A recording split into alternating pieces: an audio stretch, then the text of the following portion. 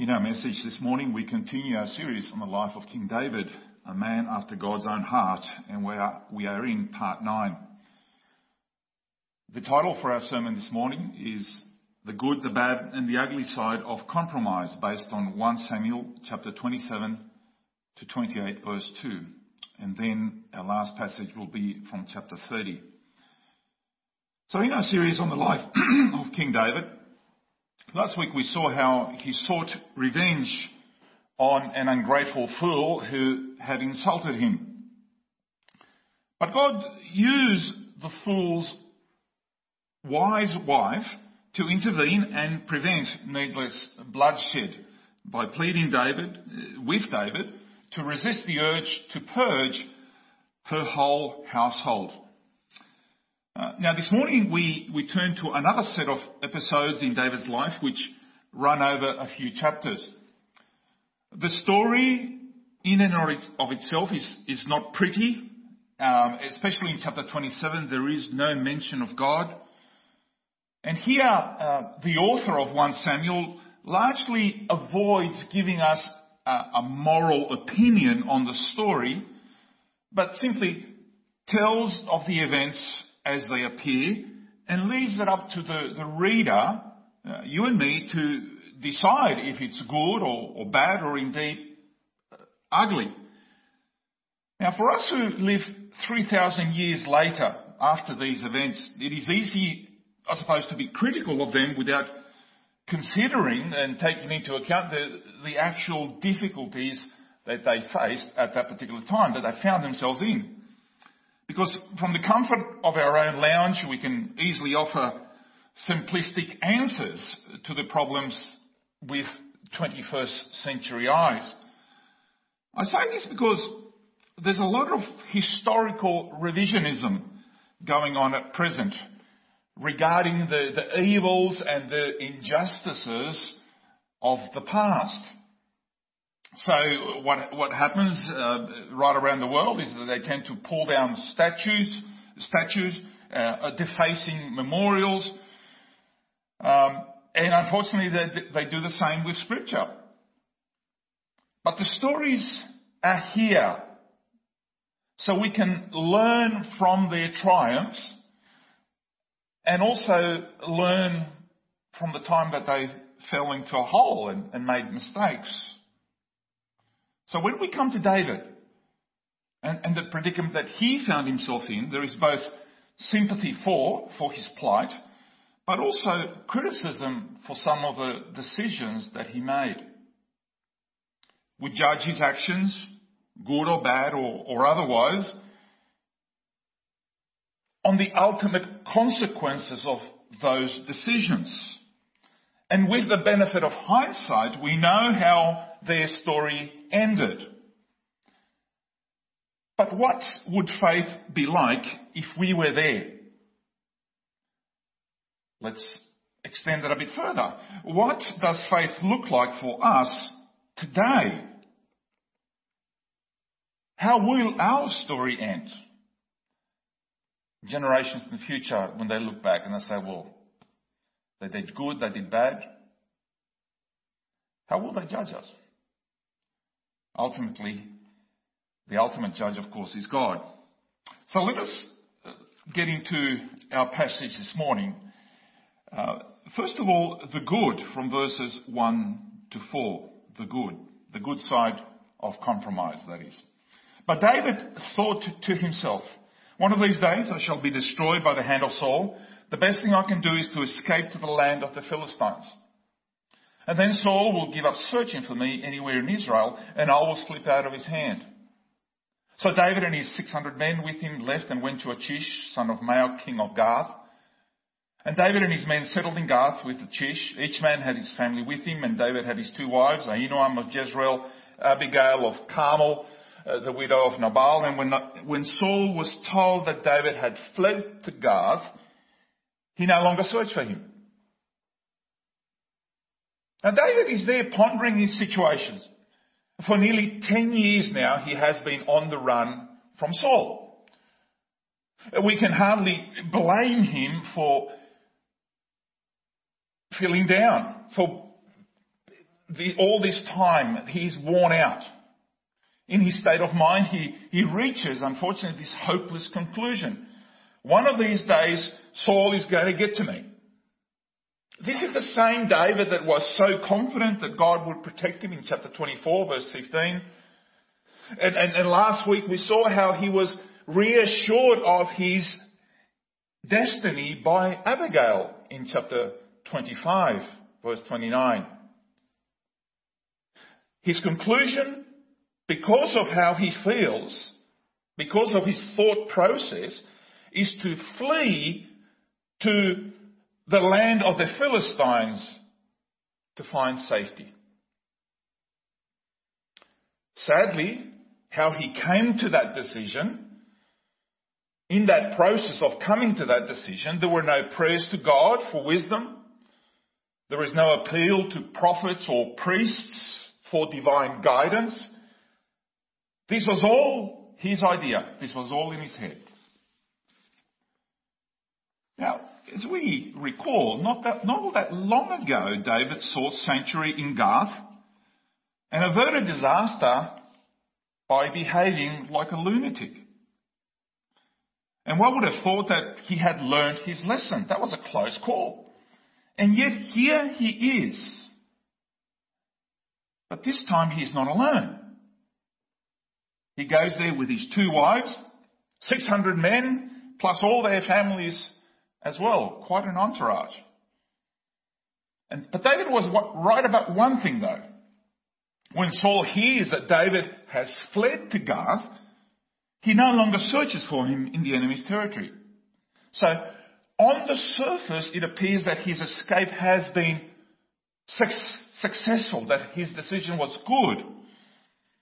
But at what cost? Someone said, compromise is simply changing the question to fit the answer. And in verses 5 to 7, then David said to Achish, if I have found favour in your eyes, let a place be assigned to me in one of your country towns, that I may live there. Why should your servant live in the royal city with you? So on that day Achish gave him Ziklag, and it has belonged to the kings of Judah ever since, and David lived in Philistine territory for 1 year and 4 months. David, his 600 men, families, would have, as they went to Gath and stayed there, a bit of time, it would have been quite a logistical impact on the town, on the city of Gath. The locals would have said, well, who are these foreigners? Who are these refugees who have moved into the area? For this reason, David asked Achish for a city where he and his followers can live out of the way of their own. It seems a reasonable request, and so Achish gives him Ziklag. This city was about 40 kilometres, 25 miles to the south of Gath, somewhat out of sight from the Philistines' perspective, and closer to the Israelite border. So it gives David and his followers a place of their own in an area where David's activities will not be monitored by the king, King Achish. As you read the Bible, especially in Genesis and Exodus and other places, this is not the first time that God's people, for one reason or another, have wandered outside the promised land. But it's hard to find lasting positive results from the Israelites who sought salvation this way. We have the stories of Abraham and Isaac, who went down to Egypt, and then Lot, who went to the outskirts of Sodom and Gomorrah. At the beginning, things were sweet. And even Jacob and his sons, as they settled in the land of Egypt, at the beginning, things were sweet. But then they turned sour. It was not their home. It was not the promised land. God's word was the children of Israel were not to mix with the surrounding nations. The warning was given, but they still tried, and they still thought it was best, and unfortunately disaster was the ultimate result. David knew all his history, and he did it anyway.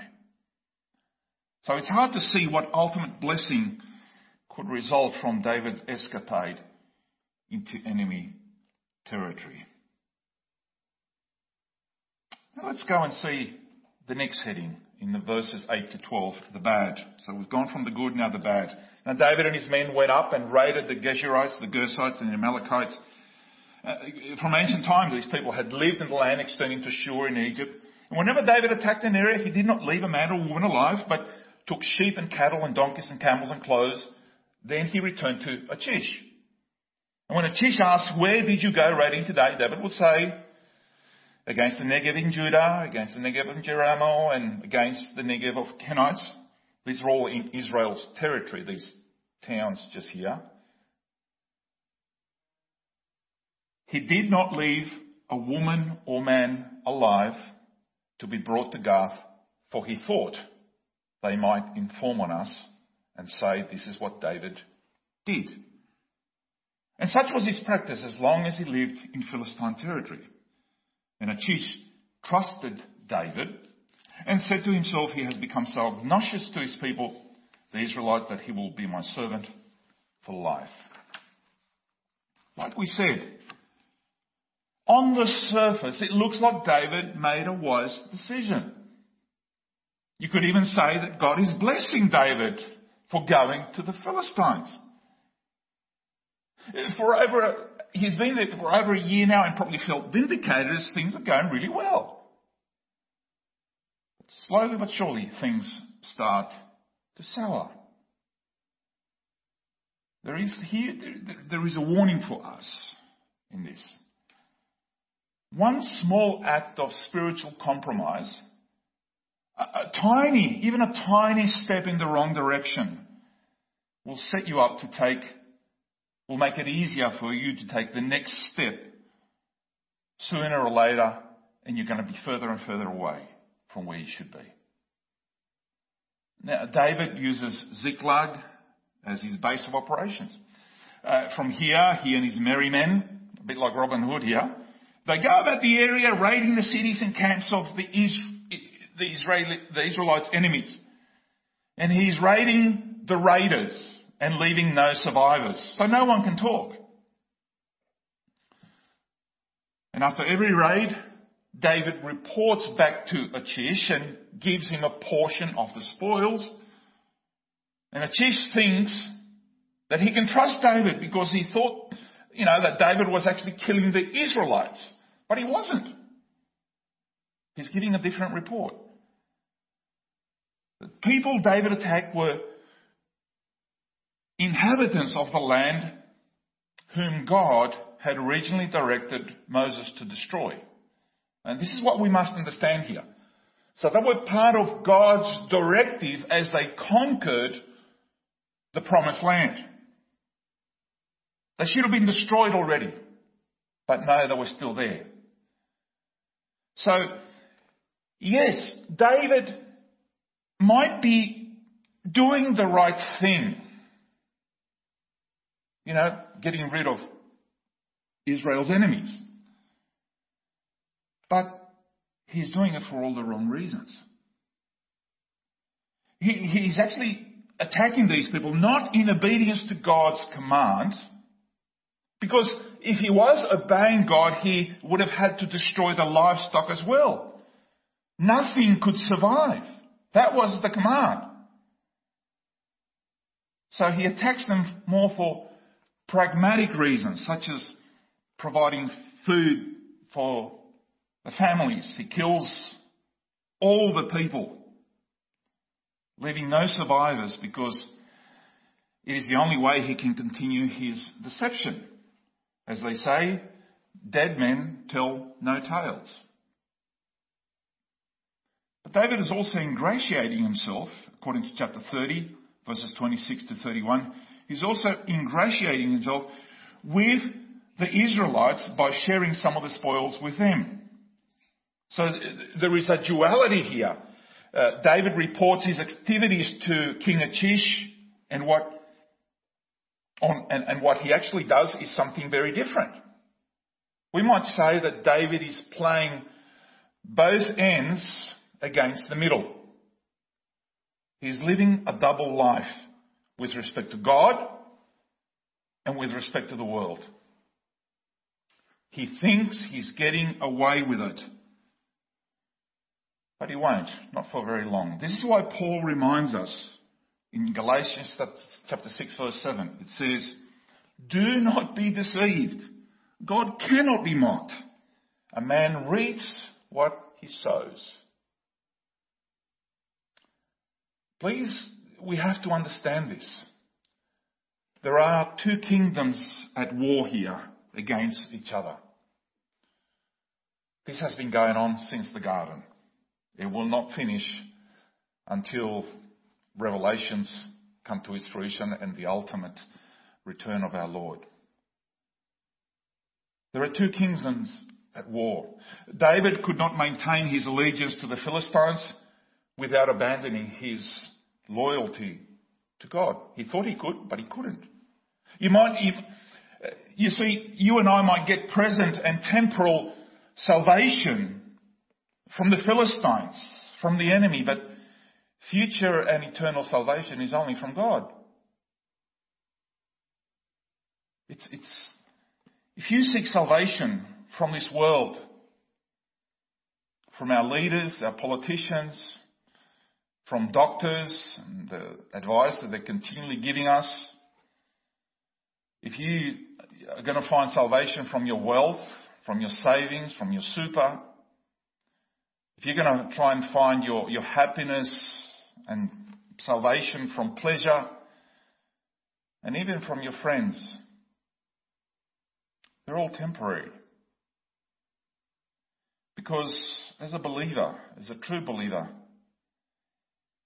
you will not be able to live the life of faith that is required of those who have the eternal hope in Christ. That's our ultimate source of life, eternal hope. Now we come to our next heading. So we've looked at the good, the bad, and this is the ugly side from chapter 28 verses 1 to 2. In those days, the Philistines gathered their forces to fight against Israel. And Achish said to David, "You must understand that you and your men will accompany me in the army." And David said, "Then you will see for yourself what your servant can do." And Achish replied, "Very well. I will make you my bodyguard for life." Now, it might not appear here, but this is where things are getting ugly for David, when he is ordered to join the enemy's side. And up to this point, the double life of compromise had seemed to be working. And when Achish said to David, "You and your men will accompany me in the army," unfortunately the chickens finally are coming home to roost. Because the people that they're supposed to be fighting are the Israelites. What's worse, he names David as his personal bodyguard. Now, if the Philistines win the battle against the Israelites, it will be the bodyguard's duty to kill the defeated king. Who was the king of Israel? It was Saul. David will be forced to do the one thing he has refused to do, which is kill Saul. You can see the problem here. David never intended for this to get this messy. He never wanted to go in this deep. But now he's faced with the full results of his compromise. And unless God intervenes, he will be forced to fight against his own people, against his future kingdom. But you see, that's what happens whenever you live a double life, isn't it? Before long, you find yourself in too deep to get out. By now, David is too indebted to Achish to even think about backing out. He can't do it. Only a last-second intervention prevented him from joining the attack on Israel. And this is what happened in verse 4. But the Philistine commanders were angry with Achish and said, "Send the man back that he may return to the place you assigned him. He must not go with us into battle, or he will turn against us during the fighting. How better could he regain his master's favour than by taking the heads of our own men?" It often happens, and we've brought this topic before in another message. It often happens that when the child of God defects to the other side, he discovers that the other side simply cannot trust him. This happened to David last time he was in guard. As they say, deja vu all over again. This is because the child of God is always the child of God. The believer who cuts himself from the people of God soon discovers that the people of the world don't want him either. So he has to do what? He has to earn their trust by going beyond. This is why some of the most strident opponents of the gospel, many of them actually grew up and once lived as committed Christians. What happened? Somewhere along the line they started to drift and compromise and ended up leaving the faith altogether. But not only that, to prove their defection, they didn't just become atheists, but they became anti-theists. Not enough to stop believing in God, but you have to earn your position in the other side by being anti-God and against his children. Some of you might know that Stalin actually started out in the priesthood before he became the despot that he did. In chapter 30, verses 1 to 6, David and his men reach Ziklag on the third day. Now the Amalekites had raided the Negev and Ziklag. They had attacked Ziklag and burned it and had taken captive the women and everyone else in it, both young and old. They killed none of them, but carried them off as they went on their way. And when David and his men reached Ziklag, they found it destroyed by fire and their wives and sons and daughters taken captive. So David and his men, they wept. They wept aloud until they had no strength left to weep. David's two wives had been captured, Ahinoam of Jezreel and Abigail, the widow of Nabal of Carmel. And David was greatly distressed because the men were talking of stoning him. Each one was bitter in spirit because of his sons and daughters. But David found strength in the Lord his God. So David and his men, they were about to go into battle, but the other armies, they said, we can't have these Israelites fighting with us. They're going to betray us.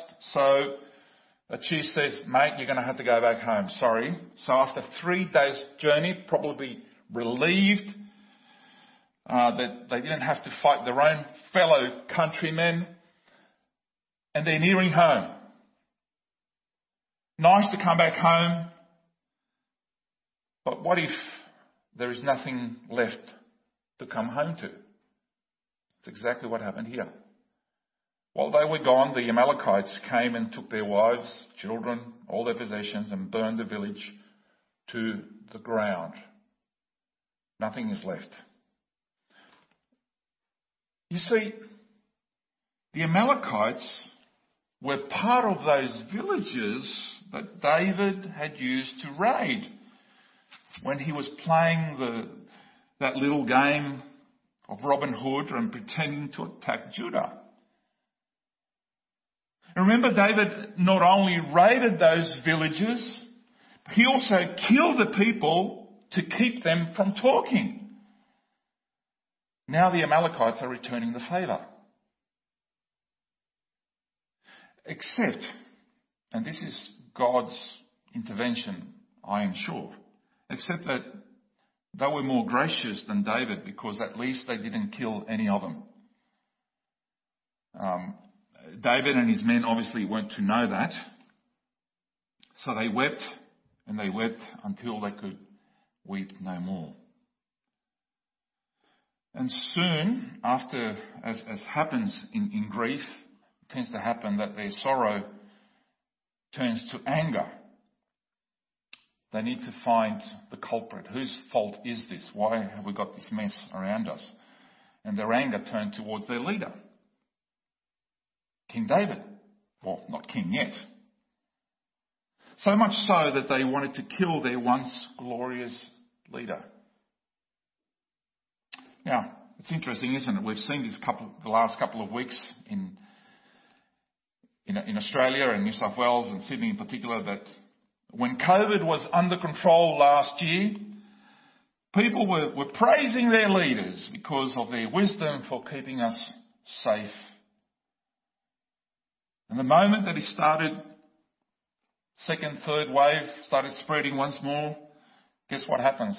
All the knives are out towards our leaders for their lack of judgment and their wrong decisions. Just wondering, who wants to put their hand up and be a leader at this particular time in history? When the populace is on edge, they're nervous, they're annoyed, worn down. They've had enough. Obviously, the media and the population, they always be looking for someone to blame. Maybe it's a good time to just remember and to pray for our leaders here. You might not like them. That's not what the Bible is saying when it gives us the instruction. But there is honour and respect that you have to give them because of their position that they hold. I'm not making this up. This is what it says in 1 Timothy chapter 2, verses 1 and 2. This is what the Apostle Paul says to us. First of all then, I urge that supplications, prayers, intercessions, thanksgiving be made for all people,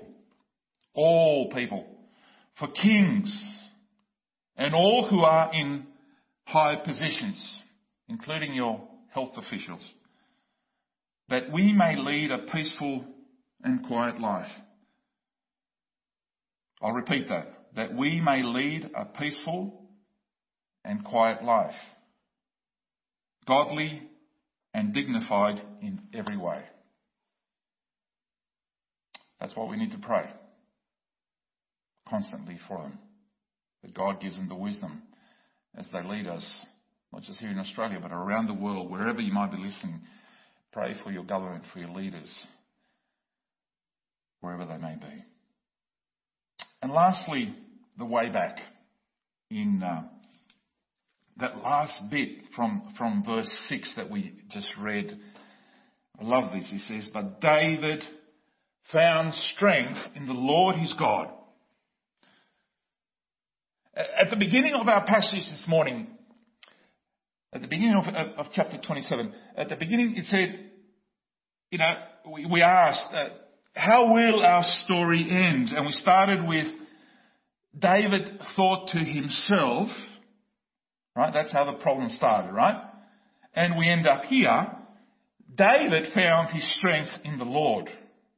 Because our end is God himself. This is how ultimately it will end. You should realize by now that God's people are less than perfect, obviously. But one of the things that set David apart from all the other leaders past and present,